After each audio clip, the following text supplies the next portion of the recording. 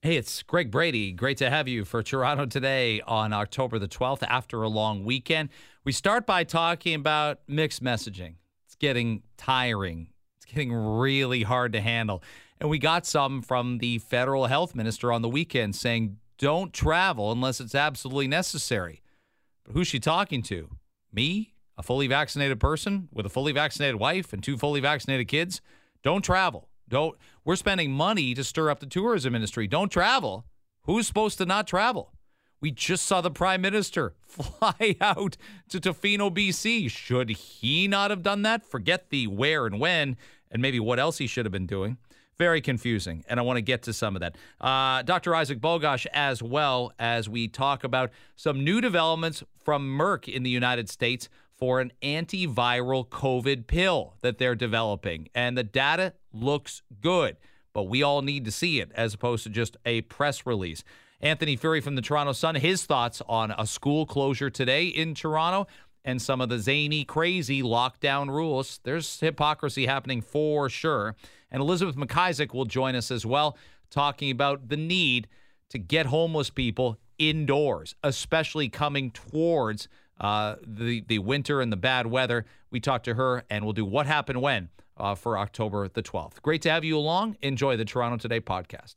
Last week, the mayor of the city of Toronto and city council decided they're going to push on legislation to do with multi-tenant houses or rooming houses. They could be regulated. They could be put into work, and we could help at least a touch. We could move the ball forward down the field a little bit when it comes to people who need this help, who need to get back on their feet, who are homeless. We already know, it's been well documented, the city spent close to $1 million on cops and private security to kick homeless and disenfranchised people out of 3 different parks. Protesters showed up. It got aggressive. It got violent. It certainly did that at Trinity Bellwoods in June, certainly at Lamport Stadium in July. Joining me to discuss, she wrote an op-ed on this, is the president of Maytree. She is Elizabeth McIsaac. Elizabeth, it's great to have you on. Thanks for making the time for us. Thanks for having me. What did the mayor and Toronto City Council not do? Where did they fall down where you want to see them step up? What would have been good news last week? What would have been proactive in your mind? What would have been good news is if they had passed the motion to move forward with the legalization citywide of multi-tenant houses and putting in place a regulatory framework so that we could see more rooming houses, multi-tenant houses, under a licensing and permitting system and not operating in an illegal, haphazard way. How bad was the homeless crisis prior to COVID? What has COVID done to expand and exacerbate it? Well, I think what we've heard over and over again is that COVID has exacerbated everything. Every fracture in our system is now glaring. It's an open wound, and we need to do better. What we're seeing on the housing system is a real collapse, and the signs of it are, as you rightly noted, where we see people who are having to sleep rough. They're in parks. We don't have the system operating at full throttle. The supportive housing system, appropriate levels of deeply affordable housing for people in our society, in our city, who don't have enough to pay $1,400, $2,000, $2,500 a month in rent. We need a range of options. And this part of the housing system to get fixed, and it's needed to be fixed for a long time. Rooming houses are one thing. I want to ask you, and I'll certainly come back to it. I want to ask you what your thought is on tiny homes and tiny houses. I could send people to SeattleTinyHomes.com. Seattle and Portland are two obviously very progressive cities in the Pacific Northwest that have had major homeless crises during COVID, and as we just talked about before. And they've put these tiny homes that look a bit like trailers together, but they're really cost prohibitive compared to constantly shuttling people around to shelters, dealing with addiction treatments when necessary, and as I documented, spending, hundreds of thousands of dollars to move people from park to park. Is there a distinction where you go, these tiny homes would work, but we're just not hip to that yet in Canada? Well, we're actually experimenting in the city of Toronto. So we had something called modular housing in Vancouver, and Toronto has a pilot underway, and it's very much along the same lines and logic. Can we do smaller, more rapidly implemented types of housing where people can get into space that is theirs, that is private, that has all of the protections that they need. That's absolutely worth experimenting. And I think that what you've touched on is that there's a range of housing options we need to be developing and evolving so that all the various needs of people can be met. And so we can't just do one thing, it's all of them. Yeah, there's got to be a combination effect and sort of spread it far and wide. Elizabeth McIsaac is our guest, president of Maitri. You can go to maitri.com and read more about their op-ed that's critical of the mayor and city council. That's one thing that many city councilors who have been more proactive when we've brought, Josh Matlow on, when we brought Mike Layton on, they point this out, that there's just a stodginess. There's a NIMBYism, obviously, in a city where the vast majority of people have to rent, and it's tough to live. It's tough to make ends meet. So why a lot of people who do what I do, they start out in the suburbs and maybe they'll never buy in the city, but Toronto's not getting any cheaper to live in, and these problems are growing and growing. They are growing, and what we need is a citywide standard way of approaching it. What we've inherited from amalgamation is a patchwork of permits and licensing practices. So it's not legal to have a multi-tenant house in Scarborough or North York or East York. It's kind of possible in parts of Etobicoke. It's kind of possible in parts of the old city of York. And it's all permissible and licensed in the city of Toronto. This is one city now. It's been 23 years. Let's get a standard. It's only fair that it happens in the same way across the city. And what has been brought forward, I would say, by very hardworking public servants who have been at this for years now, is a sound, considered policy that has to get implemented in order for everyone to experience the same fairness. Elizabeth, the idea of deferring this, the criticism that I've heard over the last week or so of Mayor Tory, of the city councilors that decided to do this, is they are trying to have their cake and eat it too. They're not coming out and saying, hey, look, this isn't a big priority for us right now, or our constituents don't want this, so we're saying no unilaterally. Delaying it is sort of, I'm not calling it cowardly, but it's something where they're really not, the rubber doesn't meet the road here by just pushing it on down the line when these situations need to be taken care of now. They seem quite concerned about how it will look if they say, hey, look, this isn't at the top of my list right now. Well, it should be at the top of their list because it's impacting people in communities and neighborhoods across the city. And I think when we're in a crisis, and I don't think anyone would dispute the fact that we have a housing crisis. You've identified a couple of key parts of that: people sleeping on the street, people being having to go to shelters, not enough affordable housing, all of these elements.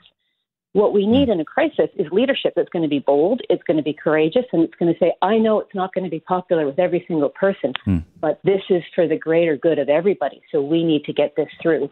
14 people have died in illegal rooming houses in the last 10 years. It is a health and safety issue. People are getting illegally evicted because they're not legal tenants, because none of this is legalized. This stuff has to get brought under control. If you let something go underground, bad things happen. Yeah. And again, coming out of COVID, whatever that looks like and whatever that feels like and whatever that means, this problem isn't just going to vanish with the snap of a finger. It needs proactive work. Elizabeth, thank you very much for coming on. I'm happy to point people towards maitri.com so they can find out more about it. Thanks for having me. Absolutely. Elizabeth McIsaac from Maitri. There's a lot to get to. There's this Merck news. We played you the clip from Dr. Scott Gottlieb, one of our favorites earlier in the show. There's the school closing. There's this, there's that. Let's bring on a guy with answers, Dr. Isaac Bogosh, kind enough to join us and make time for our audience today. Thank you very much for doing so. We appreciate it. I hope you had a great holiday weekend. Oh, thanks so much. Yeah, always happy to chat. I had a great weekend. Super relaxing. How about you? Solid. Little trip to London there and back, and a visit to a long-term care home. But, an important thing to do. We're visiting my father-in-law and on the Sunday morning, and it's rough, man. We all age. It's that inevitable. So I'm not trying to bring you down with my answer either. I tried my best, but you feel better about going than not going. My mom went through it with her mom too. And also, it's just you're one of not everyone in the province has an inside look at those care facilities, and you can probably see firsthand some of the challenges they might have had, a year and a half ago throughout this pandemic.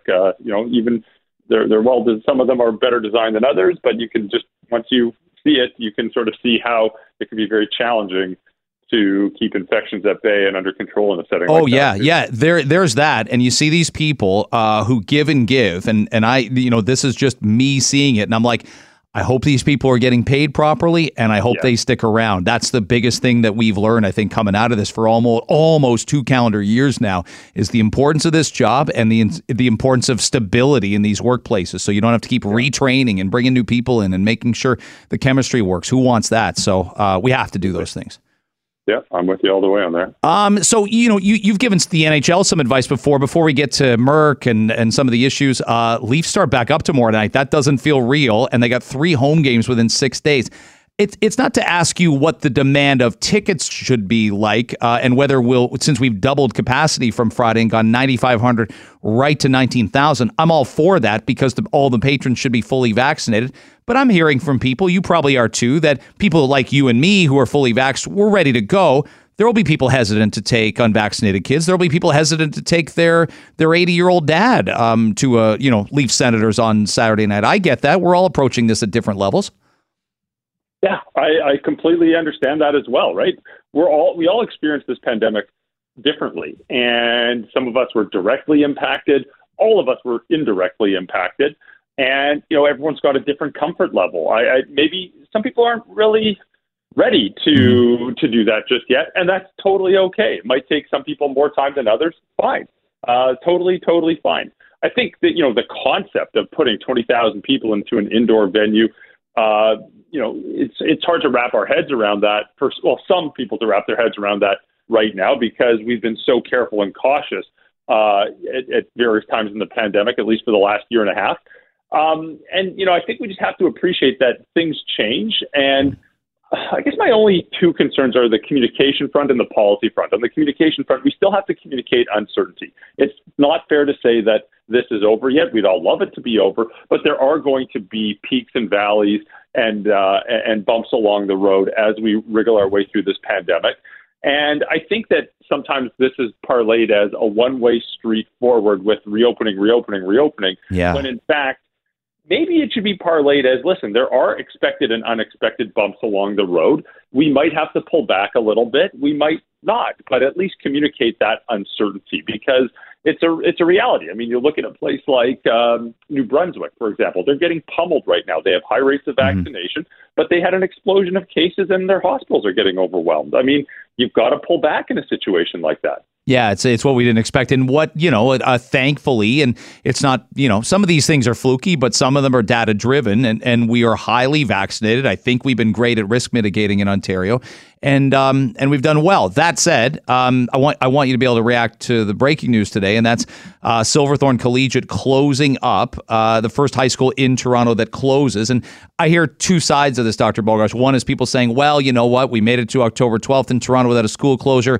Oh, okay, that's great. The other is, wow, like we've talked about test to stay before, and I can't imagine how demoralizing it is for a family to have a 16 and 17-year-old sent home who's fully vaccinated, who's asymptomatic, who'd be happy to test to stay in school, and now they're isolating for 14 days. And as a lot of listeners pointed out this morning, Dr. Bogarts, they're probably not isolating. They might continue to play sports and continue to have a part-time job and go to the movies with a girlfriend. Like we were not going to be able to mandate and force that isolation, which is the whole point of staying home. Absolutely. Multiple things can be true. As you point out, multiple things can be true. There's over 2 million people in Ontario schools 5 days a week, right? This is the largest sanctioned mass gathering event in the province, probably actually in the country. Yeah. Okay? Of course, there's going to be cases introduced and outbreaks. Doesn't mean we have to accept it. It just means we need to do as much as we can to prevent cases from entering the school and to prevent cases from being transmitted within the school. Easy to say, harder to do in real world settings. I mean, I know if you look online, everyone has a silver bullet for this, but there are things that we can do to make the school environment safer. But as you point out, why is it that we're in October of 2022 and we don't have rapid tests deployed in a setting exactly like this, exactly like you laid out, to keep people back in school? Like, you could really implement this right here, right now, to not close the school, but to use rapid testing to get negative kids or I shouldn't say kids, adolescents, back into school in a safe environment, and this is the way to do it. This is the way to do it. So it's kind of frustrating that we've been talking about integrating rapid testing into various settings for well over a year now. Here's the time to do it. We have them. We know what they do. We know how to deploy them. We know how to interpret them.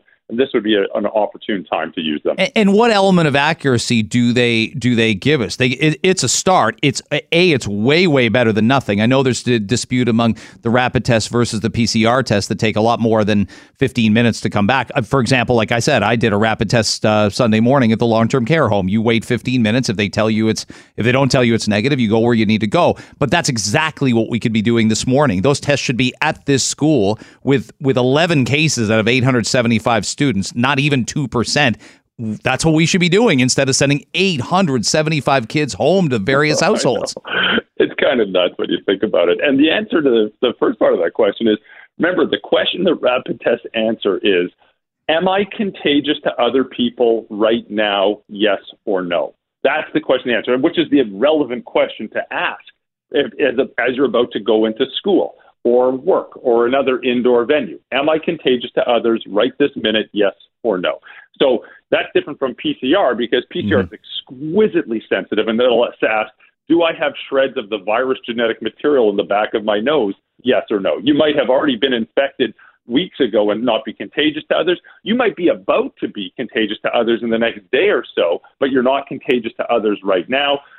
But the rapid test addresses the question at hand for the schools. And there's been very good studies that have been documented, even in school settings, with the test to stay approach. I personally think it's reasonable. But of course, like anything else, just full disclosure, if you lined up 100 people in medicine, science, public health, you're probably going to get several different answers. My strong bias is that we should be deploying these rapid tests in a setting exactly like this, because you could get more kids in school. Yeah, that's exactly what they're there for, and exactly what what kids and I think parents would prefer to have, as opposed to this lack of solution, as it were. All right, south of the border, I mentioned earlier, Merck is asking the FDA to authorize an antiviral pill to treat COVID-19. It's exactly the same scenario almost, and you would talk to us in this time slot last year about the vaccines. Hey, there's good news from Pfizer, good news from Moderna, and you'd always say, very much so, show me that data. Let me know exactly where this is at, because it's a lot of hype from a press release. But it's a real positive if we get a result here with an antiviral pill. Then we are a lot further down the road getting COVID to be closer to what actually would be the flu. 100%. I mean, if you had a pill where if you were diagnosed with COVID and early on in the illness, you can identify people who are at risk of having a severe outcome. You give them a couple of tablets to take for a few days, and it reduces the risk of getting of being hospitalized or having a severe outcome. It's fantastic. That would be fantastic. It's practical. It would be hopefully affordable, and we know it might be expensive. But if it's available and affordable and it works, this would be a very, very helpful tool in the toolbox. Having said that, as you point out, show us the data. We had a lot of hype. We've had a lot of press releases, but we actually don't know all the data. And this is something that needs to be transparent, publicly available. Let's see. Listen, I'm cautiously optimistic with a touch of skeptical as well. And I want this to work just as well as much as anyone else.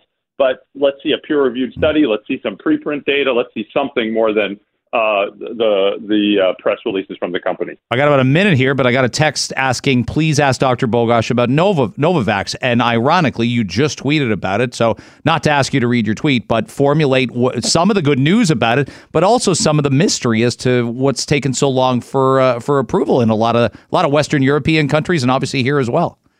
Yeah, I mean, Novavax released some clinical trial data with a big study of 30,000 people. The vaccine appears to be safe, appears to be quite effective, about 90% efficacy, which is fantastic. Looks like it aligns with other big vaccine companies' vaccine data. So it all looks very promising. I think there's holdups for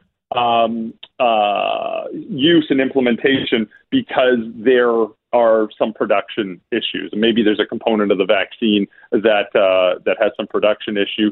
I have to look into this a little bit further. I've been asking around. I think that's an answerable question. I just don't have the answer to it. But from a science standpoint, from a medical standpoint, yeah, looks like it's a safe and effective product based on what we know now. And hopefully it's another tool that we can use to deploy widely. Dr. Bogosh, awesome stuff. You're always great. Always appreciate you shooting straight with our listeners, and thanks very much for the time today. My pleasure. Have a great day. We think a lot of this is just plain silly, right? The walking in the restaurant with a mask, etc. San Francisco, and I will ask her about this on tomorrow's show, San Francisco is set to lift mask requirements in indoor gyms and offices next week. You heard me right. San Francisco, California, not Texas, not Florida, but only if everyone inside is vaccinated. Here's what happens. As long as the numbers of newly confirmed infections and patients being admitted to hospitals, not cases, remain stable and low, San Fran will lift indoor masking requirements on October 15th in offices and gyms and indoor college and university classrooms. What a novel concept. Places of worship, employer commuter vehicles, and other gatherings of people who meet regularly but don't exceed 100 people.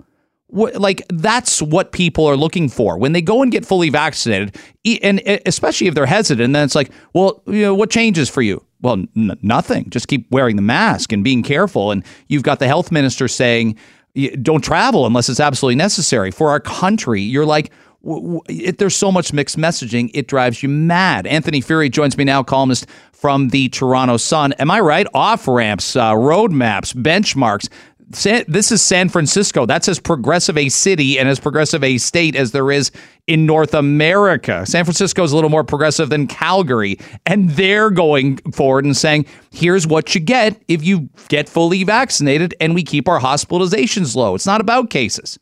Yeah, Greg, you've nailed it. But quite frankly, the United States has always had a more balanced approach to this than we have here. Things have been really politicized along sort of left-wing, right-wing lines in Canada, which is unfortunate. I know people play the game saying, oh, well, Florida, and you sort of take an attack against the governor because he's Republican. But at the same time, I remember back in January, Chicago Mayor Lori Lightfoot, who is a very left-wing individual, she was a champion for reopen the restaurants, reopen these locations because we know spread isn't happening there. We can mitigate it and so forth. January, before they had a vaccine rollout. So things have always been, I think, much more nuanced and complex, the sort of state by state, even county by county conversation they've had in various states. So yeah, off ramps, exit ramps, they're looking for them much more down there. I think people got involved with Thanksgiving weekend and they're maybe not paying quite as much attention and logging off of Twitter. Smart move. And they say, but they hear this clip this morning that I played from Mercedes Stephenson talking to Patty Hajdu, and they're like they're beyond themselves. And it's not about where Justin Trudeau went. It's not about traveling across and having a federal election where federal leaders are crisscrossing the globe. But now, don't travel unless it's absolutely essential is madness when you don't distinguish who's doing the traveling, who's vaccinated, who isn't. Are you taking your kids? Are you not? Are you going by plane or by car? There's no guidance. There's no guidance. That's a nutso statement to make in terms of public health. No, certainly. I mean, I think the phrase "stay home if sick" is a phrase that makes a lot of sense to everybody right now. And there's been a lot of conversations of, hey, why weren't we saying that phrase even more prior to the pandemic? I mean, maybe we should have been promoting that in our culture a bit more. But now the generic phrase "stay home," that's the phrase we used a year and a half ago, a year ago, and so forth, or during the third wave in February or what have you. But to just blanket say "stay home" right now to Canadians, to people in Ontario, when there's people saying, hey, we got a business open, we'd like patrons there, stay home. Can you please tell me why, particularly for the vaccinated areas, the low-risk areas, stay home? Why? Can you give me a compelling argument why I should even do that? And I don't believe Patty Hajdu can. I get this message from a listener named Robert, unrelated to your conversation with Anthony, but 18,000 in Scotiabank tomorrow night, but I can't join my wife for an ultrasound for our baby, and I'm fully vaccinated. Make it make sense. I can, and you probably can't. I just like... And you know what, Greg, when it comes to these sort of medical visitation rules, I mean, I know there's been people in my life who have been denied seeing someone who's really sick or on their deathbed because, you can only have one designated person there and whatnot over the past 18 months. And I think that stuff, is it silly? Is it ridiculous? Yes. Is it inhumane? Is it cruel? Yes. It's also those things. And I think hospital administrators need to up their game. I've been told, I'm not sure if this particular rule is still in place, but for many, many months, you couldn't send flowers to a person who was in hospital. So not only were they alone, but they couldn't receive any gifts. And I talked to some doctors and I said, guys, why is this happening? Why is it still happening. And they basically said, well, we don't want to, use the staffing resources to have the person let in the flower delivery guy or bring it up or so forth. Administrators have just realized it's more convenient to do it this way. Well, you know what? Too bad. You've actually got to serve the people who are there as well. So I think we have to just end some of this malarkey. Anthony Furey joining us from the Toronto Sun on Toronto Today, Global News Radio 640 Toronto. The school closure today at Silverthorne, as I documented earlier in the show, there are states in everywhere, red states, blue states, north, south, east, west, that have put test to stay in. You've written about test to stay. I've been talking about it. I can't imagine the dread of getting that email, knowing I've got a fully vaccinated teenager. They can still stay on their sports team. They can do a shift at Home Depot or Canadian Tire tonight. They can go out on a date and go to a movie, but they've been sent home for 14 days from their school, fully vaccinated and absolutely asymptomatic, because we can't test them at the doorway of the school, pop a negative, and go into class as usual. And for the teachers as well. We've done this all wrong when that's the case. Yeah, and it's not even can't, it's won't. Because to your point, you can look to the UK, you can look to BC, you can look to many places in the US, and if you want Democrat, you can pick Democrat. If you want Republican, you can pick Republican, where this is not the way they're doing things.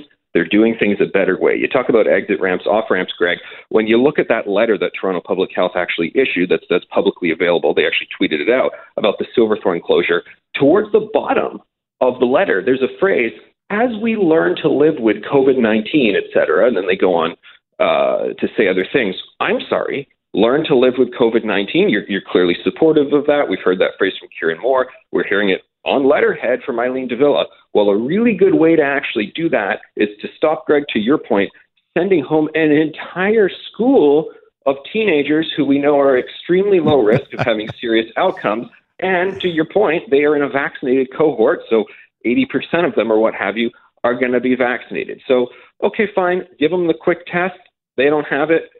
There you go. School's still open. Nobody misses a day. Nobody misses a day. You wrote on the weekend, and by the way, when you put a picture of Larry David, Richard Lewis, and Jeff from Curb Your Enthusiasm on, you're just guaranteed clicks. You're looking for cheap clicks. I know what you're doing here. A new season. I just learned it the other day. I can't believe it, and it's going to be pandemic shtick, and it's going to be awesome. I am going to take the health minister and stay at home. We've got new Succession, new Curb Your Enthusiasm. NHL regular season games, World Series. I am staying home, damn it. I'm convinced. But you wrote about the idea because, you can imagine. I thought, well, this will just be a normal day and Dr. Kieran Moore will lay out guidelines. And then everybody was fixated, and I don't blame them, on the comedic aspect of telling kids outdoors, don't say trick or treat. Don't shout it, don't say it. And I'm like, I got recess going on behind my school every damn day. I can't sleep. When I have an open window, which I love, a breeze coming in, I can't sleep because of lunch hour recess from all the yelling and screaming. You can't tell kids not to do that. And you also, you make parents more worried. It's right back to the province's outdoor restrictions in April and May. I saw a huge uptick in people wearing masks and masking 3-year-olds and 4-year-olds because maybe they don't get it that the outdoors are safe because the province says it's not. What a problem this was last week. And you wrote about some of the, we're trying to laugh in grim times, but that's where we're at. And my favorite guidance was for the Thanksgiving weekend, Dr. Kieran Moore, he wanted you all to know, he wanted all the adults in Ontario to know, be sure to wash your hands before food preparation. Because this is, of course, something entirely unique to the pandemic that adults need to be told. If you're going to be touching raw meat, wash your hands before. Why is a chief medical officer going on live television to tell you to wash your hands for your eating food? What is this? Does he think the entire province is a kindergarten class? I mean, if you want to talk about off-ramps, exit ramps, as we've been doing, maybe I think a good way to do it is, okay, well, everybody's been doing Thanksgiving for the entirety of their natural lives. They appreciate that there's still issues with COVID-19. How about don't issue any guidelines? How about don't do a press conference about it? I get that you did it last year because you didn't want gatherings. Now, the actual official number for gatherings, Greg, was 25 people. Yeah. I don't know. That's a lot larger than I usually have any Thanksgiving or Christmas gathering. Who cares? They should have just not done it. Yeah, it lands the wrong way, and I don't want people scared or unknowledgeable where where they shouldn't be, and especially if they're fully vaccinated, worried about breakthrough cases and whatnot. When there's so little to be worried about. Fully vaccinated, healthy people are not transmitting this virus. Is anything absolute in life? No, but guess what? It wasn't before COVID either. Yeah, and I'd like to hear those assurances more, because I think we've obviously moved away from the doom and gloom, because they're using the learning to live with COVID phrases. So let's start hearing the good news. Let's start hearing the assurances, rather than, to your point, really encouraging everybody to be skittish about every possible scenario, regardless of their vaccination status. Quite a week in potential cancel culture. Dave Chappelle and Netflix. Netflix has to come out and say, listen, if you don't like it, don't watch. There were some, stand-up comedy is almost a bridge onto itself, but there's a new Dave Chappelle special, and people are like, cancel Netflix, do that, to get rid of Dave Chappelle. Kim Kardashian told what I thought were some bad domestic violence jokes about Nicole Brown Simpson on Saturday Night Live.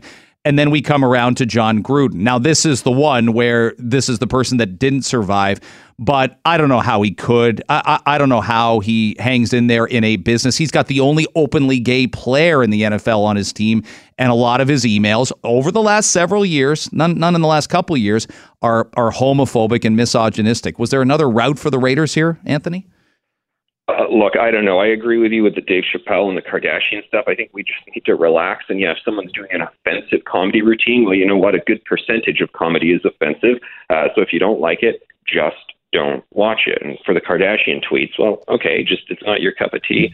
Just chill out. I agree. The Gruden situation, it's definitely a different situation there. I understand it's the personal emails. He wasn't, saying stuff face to face with people, where in that case you have a serious HR issue, you have a legal issue, and so forth. And I guess he said, this isn't who I am. Maybe he's just trying to say it his own unique way of talking with this one person. I understand most of the emails were with one guy and so forth. But, you live in an era where people are not supportive of this sort of stuff. So, you got to watch yourself. You got to watch your language. And he did not. Yeah, he didn't. There's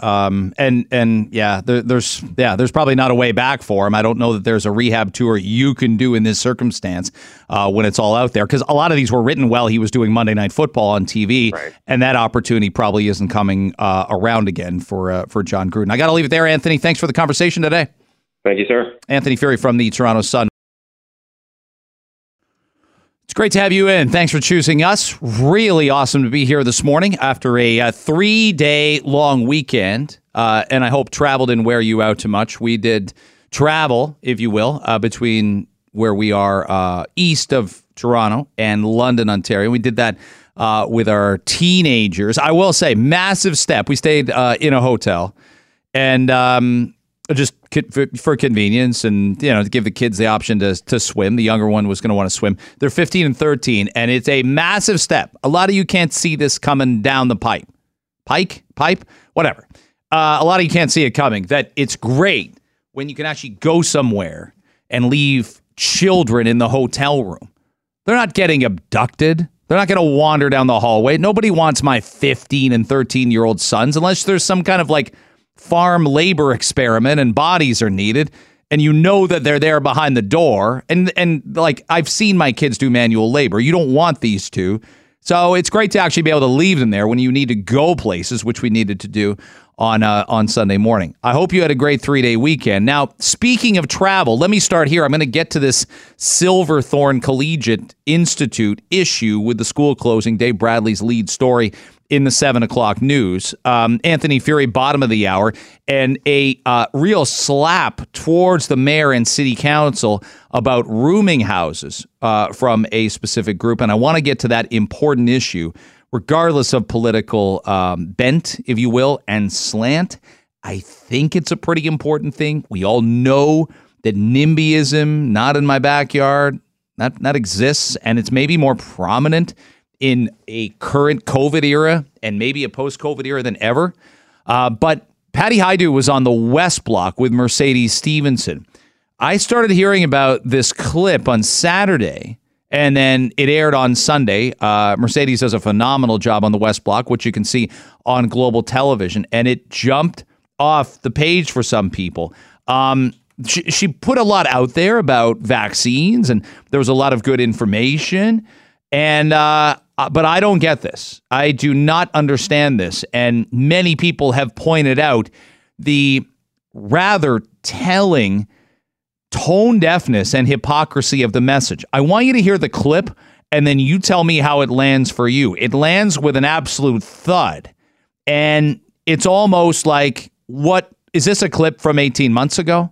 Is this a clip from 14 months ago at the maximum? Is it now? And by the way, was there an MPP who holds maybe the greatest position of power in the country who laughed in the face of this recommendation? He's called the Prime Minister. His name's Justin Trudeau. That's his name. It's Trudeau last name, Justin first name.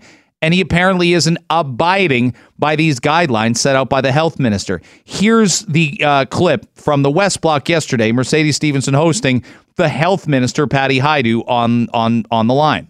Right now, the United States won't recognize someone as fully vaccinated who's had an AstraZeneca shot and then, say, a Moderna or a Pfizer shot. We're expecting their rules on air travelers who can come into the country to kick in pretty soon. Have you talked to your counterpart about this in the United States?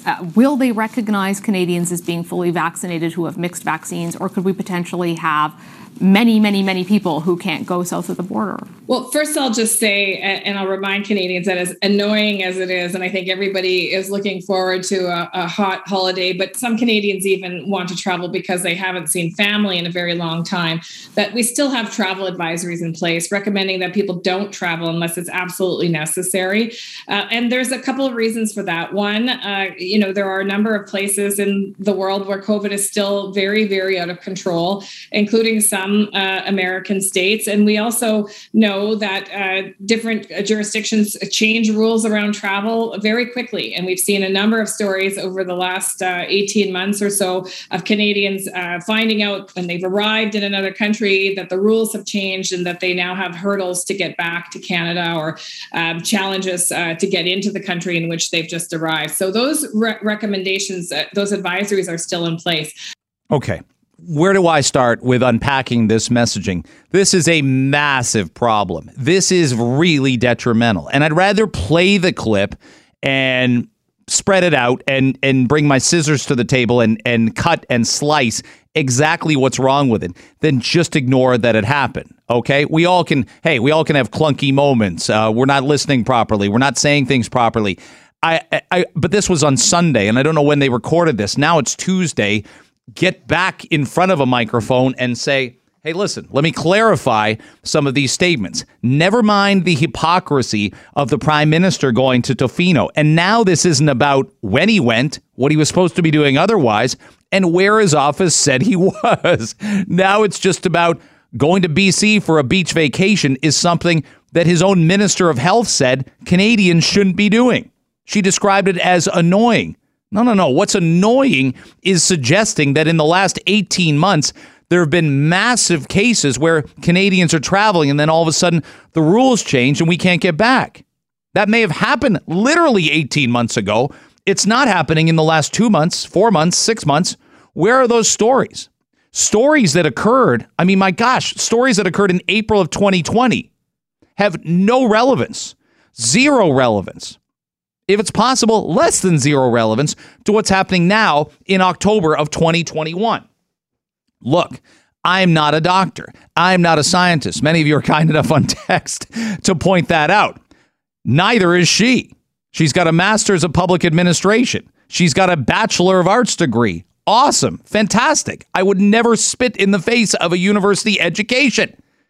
But come on, that messaging, that's something that you should have learned in terms of messaging in undergrad, that this kind of messaging is going to make people, suspicious of what you're suggesting. Don't travel. Make sure you don't travel. What the Prime Minister did was cool, but please don't travel.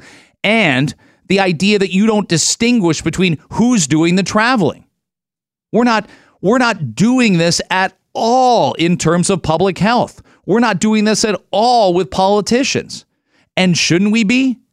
Who's traveling? Where are you going? What's the plan? How will there be crowds? What are the ages of the people traveling? What's the vaccination status of the people traveling? We're not doing any of that. Travel, don't travel. Go here, don't go there. Eat out, don't eat out. What's going on? Go to school, don't go to school. We're doing this constantly on a regular basis. That clip is disastrous communication. I'm not overemphasizing this one bit.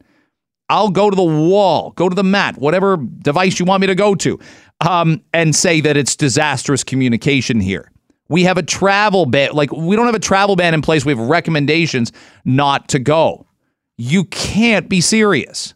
Because, again, all you're going to do, and I'm getting these messages right now. Rules, what's the phrase? Rules for me, not for thee.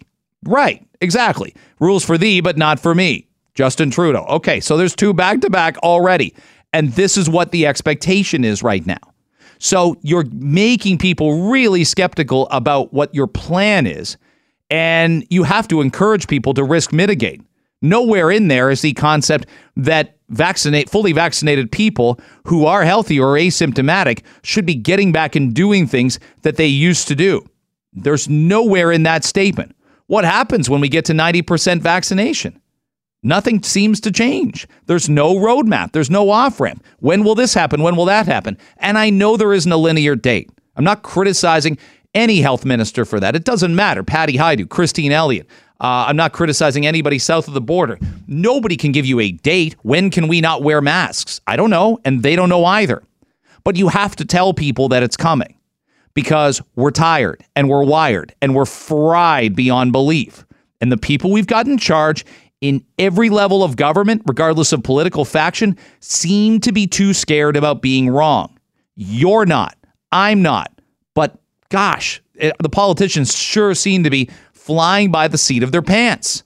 That's awful messaging to lay out there. Let me bring it back to local and the top story this morning, and that has to do with Silverthorne Collegiate closing down. I mentioned it earlier, and I said we should be sending fully vaccinated kids to school. If you're fully vaccinated and you're asymptomatic and you can pop a negative COVID test, a rapid test today, those tests should be there at this school right now. And public health officials should be testing kids at that school right now and ready to go upwards till whenever the school opens, 8:30, 8:45, whenever it is. And those people should be ready to test those kids and those teachers and those administrators. No, we're just closing the whole school. I can't imagine the air that hangs over a household and the feeling of the sense of defeat that hangs over the household of a fully vaccinated 17-year-old waking up to this news at that school today who was just getting back to an element of normalcy, just hoping that it was going to be a semi-normal school year.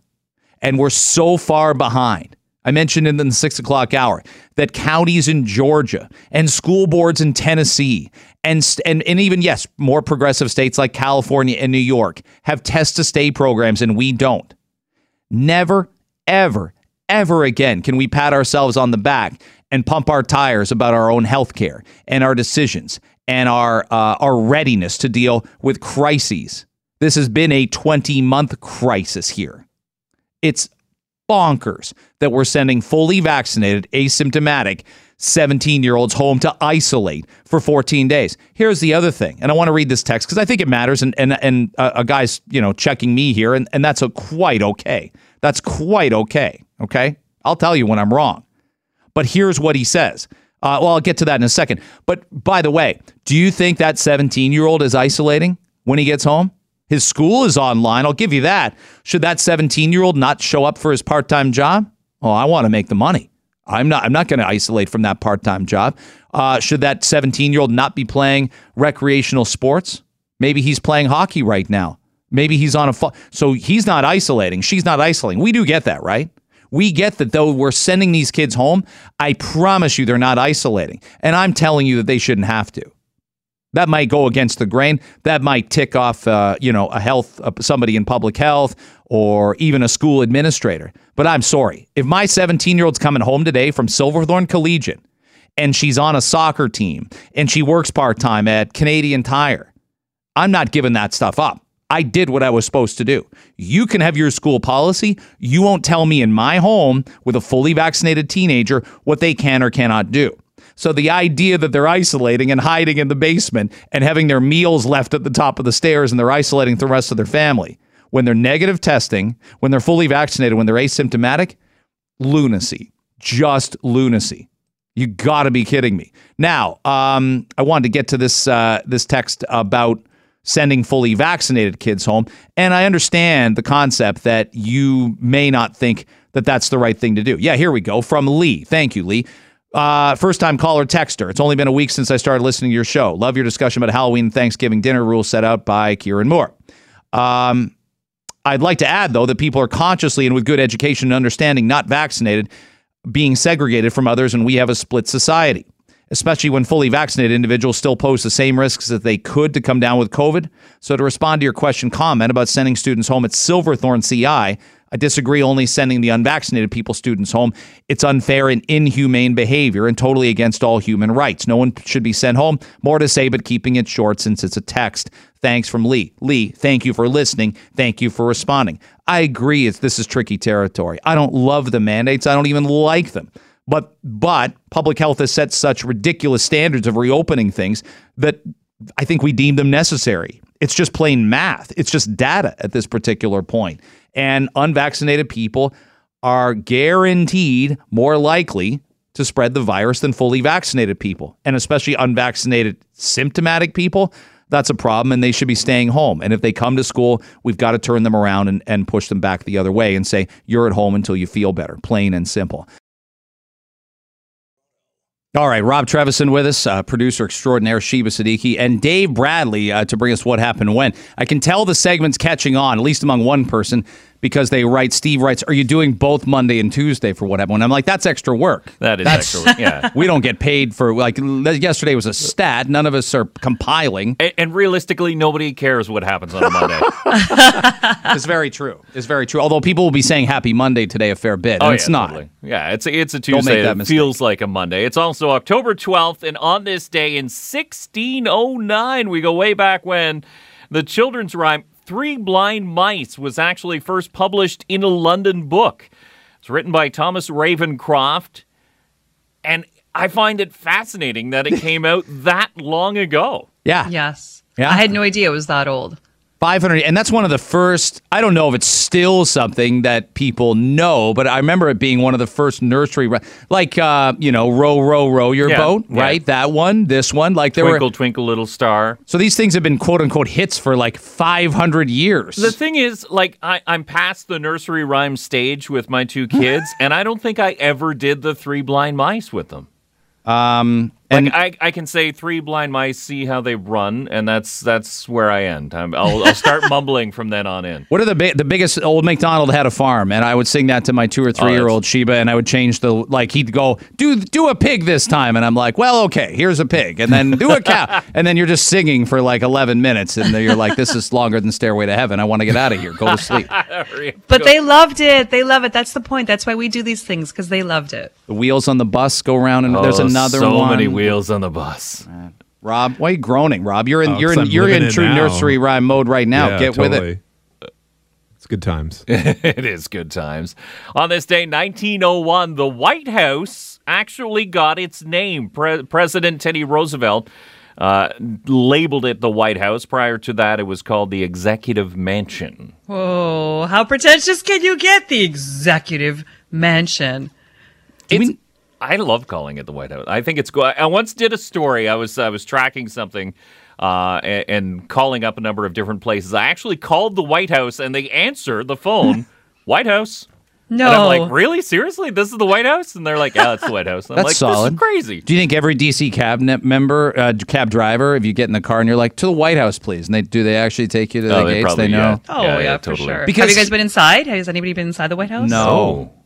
No. I've been to the as close as you can get, way across the street now. You almost have to see it from with binoculars. Do we need a better name for 24? Is it 22? 24 Sussex Drive? Like we just call it like 10 Downing Street. We just have addresses in Canada and the UK. We don't call it it's not called anything, right? Yeah, you're right. But I think it's what color is it? The cottage is Rideau College. Beige house. Red Rideau house? Hall. Rideau Hall. Oh, okay. It? Yeah. But Rito Cottage. If I'm the prime minister, I'm like, stop giving away my address. Private. Like, I'm not even in the phone book. I'm unlisted, but you're telling everyone where I live. People get mad at me. The White House is 1600 Pennsylvania Avenue, isn't it? Yeah. That's a pretty good on your part. Yeah. I think, was that a Wesley Snipes movie? Yeah, was there a murder involved? That's the only reason I know that. Golly. Yeah. On this day, 1933, Alcatraz became a federal prison. You ever been? No, and I want to go. I've been close by. You can. I didn't take the tour though. Yeah, all I've heard. I had a friend come from the UK to go to the Bay Area, and that's all he wanted to do. That was his biggest tourist destination thing. And I'm like, shrug my shoulders. I've been 3 times, and we had just planned. Sheeb, I know you just did this massive trip out to Atlantic Canada with your family. We've been waiting to go to California, but we want to go when things are a little more normalized. But I feel like we're running out of time, and Alcatraz and the Bay Area was on the list to go to L.A., San Francisco, but Alcatraz was one of the things my kids want to go to. Haven't been yet. I'm obsessed with it. No, I'm obsessed with Alcatraz. What was that? There was a movie, wasn't it? Was it a James Bond movie or something? What kind of movie? No, it was Escape from Alcatraz, wasn't it? Yeah, it was Escape from Alcatraz. Yeah. Yes, with Sean Connery. When I saw that, I was just obsessed with the place. So I've been as well a few times to San Francisco, and every time I go, I just don't plan ahead, and it's fully booked, all of the tours.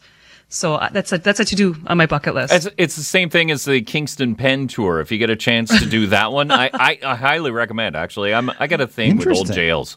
I've been to there's a walking tour you can do of the old Don jail. They left a small block of it by the hospital, so you can do that. It's free. Pre-COVID, of course. I don't know if it's open And still. We should point out everything you've ever been accused of, Dave, you've been acquitted of. So these are just tours. They're not actually not residence stays or tours of duty. It reminds me why I don't want to go to jail. You go into these places and you're like, oh, this place is miserable. I have a nightmare every year that I'm in jail. Like once a year that I'm in jail for obviously a crime I didn't commit, not one I did. Yeah. And it's terrible. It's the worst nightmare you have all year. Yeah, for sure. On this date, 1984, Stevie Wonder, Sign Just Called to Say I Love You, went to number 1 on the Billboard Hot 100. Okay. I mean, there's only so much time we've got to weigh in here, but you hate John Waite's Missing You, and I've never gotten over that. This is the same year. Please tell me this is worse. This is an amazing artist, Motown, huge songs, Master Blaster, and it's like this was the lick the stamp and mail it in and go to number 1. It's awful. I love this song. I love it. I do too. This is when he was on the Cosby Show. Remember when he was on the Cosby Show? That episode where Denise accidentally hits his limo. No. And then he brings the whole family into the studio, and he's got this giant sampler, and he samples Claire's voice, and they make a song out of it. Brilliant. I love Stevie. And now they don't show that show for various reasons. Yeah, so now they don't. You've appealed to me, and I love it. So we got a thumbs down, a Sheba thumbs up, a Rob thumbs up, and a Dave thumbs up. There you go. It's a great song. Yeah. Does it have a better chorus than Three Blind Mice? I'm not sure. I'm not sure. Okay. I can live to be corrected. Stevie Wonder's I Just Called to Say I Love You, number 1 on this date in 1984. Thanks so much for listening, checking out Toronto Today. We really appreciate it. We'll see you back Wednesday with a live show as we're moving through this week already, a short work week, back at 5:30 a.m. right here on Global News Radio 640 Toronto.